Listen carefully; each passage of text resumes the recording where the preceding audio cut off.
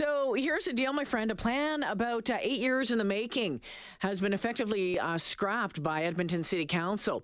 The Edmonton Regional Transit Plan would have seen a public transit service that served 8 municipalities around the capital, including Beaumont, Fort Saskatchewan, Leduc, Spruce Grove, St. Albert, Devon, and Stony Plain. But in a 5-8 vote, late last night, Council has said no to paying the $13 million annually needed for the first phase of the bus service, which would have been operated by the Edmonton Transit Services Commission. Ward Nakota Iska Councillor Andrew Knack is Edmonton's rep on the commission. He joins us this afternoon. Councillor Knack, welcome back to the show. Thanks so much for having me. Boy, oh boy, you must be incredibly disappointed with this news.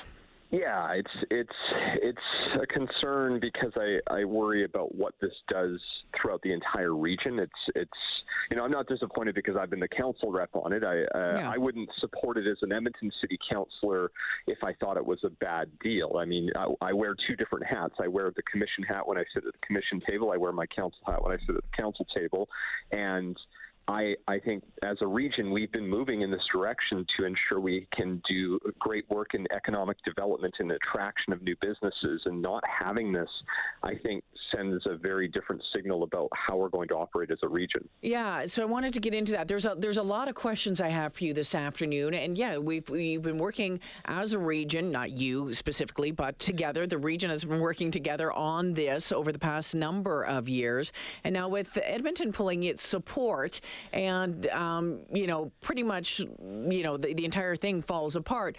How does this impact, and how do you, or how the concerns that you might have moving forward if you want to work in a regional partnership moving forward with Beaumont, Fort Saskatchewan, Leduc, that it kind of does not set a good precedent? Yeah, it's certainly far from ideal, and while I think overall the region still sees the value of working together, and things like Edmonton Global have been really great at bringing in economic development into the entire region. We have been able to do far more together than we have been sort of fighting each other for scraps like we used to do, more than a decade ago. But when it comes, this is sort of one of those things that feels like when the rubber hits the road, when you're facing a new way of doing things, and then all of a sudden, after almost a decade of working towards this, you say, well, no, we're going to do something else. I think it's hard for, I wouldn't be surprised for our regional partners to say, well, like, why are we going to commit so much time to these things if we're not going to advance them? Yeah, you might be a little gun shy of, signing on again, that whole once bitten, twice shy sort of thing. Now, the mayor said that he can't justify spending taxpayers' money on a, quote, unproven pilot, that there's already a regional system in place that can be built on. So this ARC card system that does already serve a number of the communities that were mentioned in this, how would the regional transit plan that we're talking about that's been scrapped have been different than the ones in place, the one that the mayor is talking about right now? Well, and I would dispute the notion that we have regional transit today. We have a common form of payment, but there's not regional planning, right? That's the difference. Right now, we still have multiple buses that will run along the same roadway from different partners. The whole point of this is to actually plan together as a collective and say, how can we use those resources more efficiently? If we have 3 buses running on the same route within 2 minutes of each other, maybe you'd say, well, wait a second, why don't we do 1 or even 2, but spread out under a different time, and then you reallocate the other one. You find ways to better connect people through across the region. So what we haven't been doing as a region is regional transit planning and actually developing routes together to ensure that we're serving all of our hubs throughout the region, including post-secondary hubs and employment hubs in Edmonton, but also the employment hubs outside in the region. We have a lot of great points throughout this space, this region, where we need to connect workers to, and we could do that in a more coordinated way through the regional commission. It's hard to do that when you're operating as 8 different municipalities. So, Councillor Knack, there were concerns about value for money, but heard lots of concerns as well about the commission itself. What was the eventual downfall here, and what was the biggest concerns? I think there is still a bit of a misunderstanding amongst some. I think the folks in the region have been surveyed about this over and over again, and I think the vast majority of people have said, well, yeah, of course it makes more sense to be operating as a collective versus trying to operate 8 different transit systems, even if there are sort of bilateral agreements. And I think it's worth, reinforcing the point that the money that we were going to invest in this isn't specifically for the region. This is going to increase bus service as well within the city of Edmonton. There is going to be better service, more service, as well as better connectivity to the region because, again, most people living in this region, folks listening to this show, they don't think, oh, I've now driven across this invisible boundary and I'm thinking completely different because I'm in a different municipality. No, we all sort of operate within this one region context, and the money was going to be used to help improve service, make things better. And so I completely disagree with the notion that it would have been inefficient or that it wouldn't have benefited people because it's clear that it was going to. This is going to add service hours within our city and within our region. So how much had Edmonton invested so far? And because I'm curious about that. And the city manager saying trying to get out of this is going to cost us big bucks as well. Mm-hmm. Well, and that's the thing. So to pull out of this, because obviously there needed to be some, you can't just have everyone say, okay, you can pull out at a moment's notice without any type of repercussion because we're all sort of committing to this. So there's going to be, it could be upwards of $15 million, but essentially we're looking at about $10 million along with our requisition amount because when you exit the commission, what we had all agreed to is when we get ready, when somebody wants to exit, if anyone wanted to exit, they have to give a year's notice.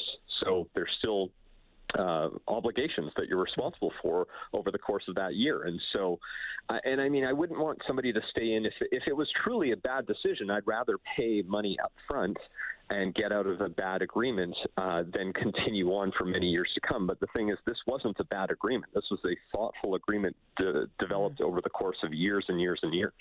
The mayor of St. Albert today tweeting Kathy Heron saying that she's heartbroken, entered into this agreement in good faith, and lack of understanding of long-term benefits was its downfall. Was the lack of understanding of the long-term benefits its downfall?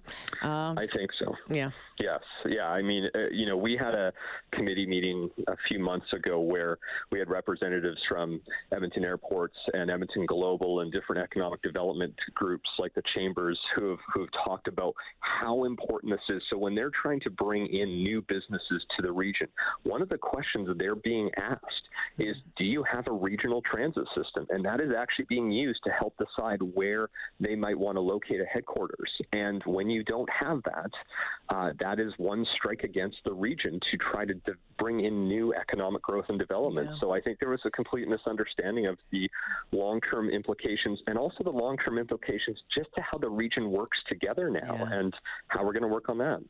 So is there any possibility that this can be revived, or is it dead in the water? This version, I think, is dead in the water. Maybe one day once this all clears out and it's dissolved, and hopefully once folks have had the chance to sort of go through this, there might be a different way forward. But it took us almost a decade to get to this point. It would not shock me for this to have to take another decade to have another chance at doing something like this. Boy, oh boy. And I'm just I'm going to throw this out there. I'm saying there's been a lot of decisions coming out of City Hall lately, especially during this budget process, that have a lot of people scratching their heads, Councillor Knack. A lot of people talking about some of the decisions being made, more so than probably, in recent memory. And I don't know, maybe if it's just because I'm focused on it more this time around, or maybe I'm completely off base. But do you get that sense at all? Is there concern on your part as a part of this city councilor about the cohesiveness of this council, and maybe the lack of understanding and working together on projects moving forward? Well, no, I think, so there's certainly a heightened level of scrutiny this budget, more so than probably any other budget I've been a part of. And I give my colleagues a lot of credit because in my now a little over 9 years, I've never worked with a council that's worked harder to try to find ways to save in certain areas to help fund other priorities. There's never been anything quite like that. But I do worry. I mean, my very first budget that I approved a 5.2% tax increase. I've never approved anything higher than that. But I'm not afraid to approve a tax increase as long as I can go back to the people I represent and say, here is the clear and direct value that you're getting for those dollars.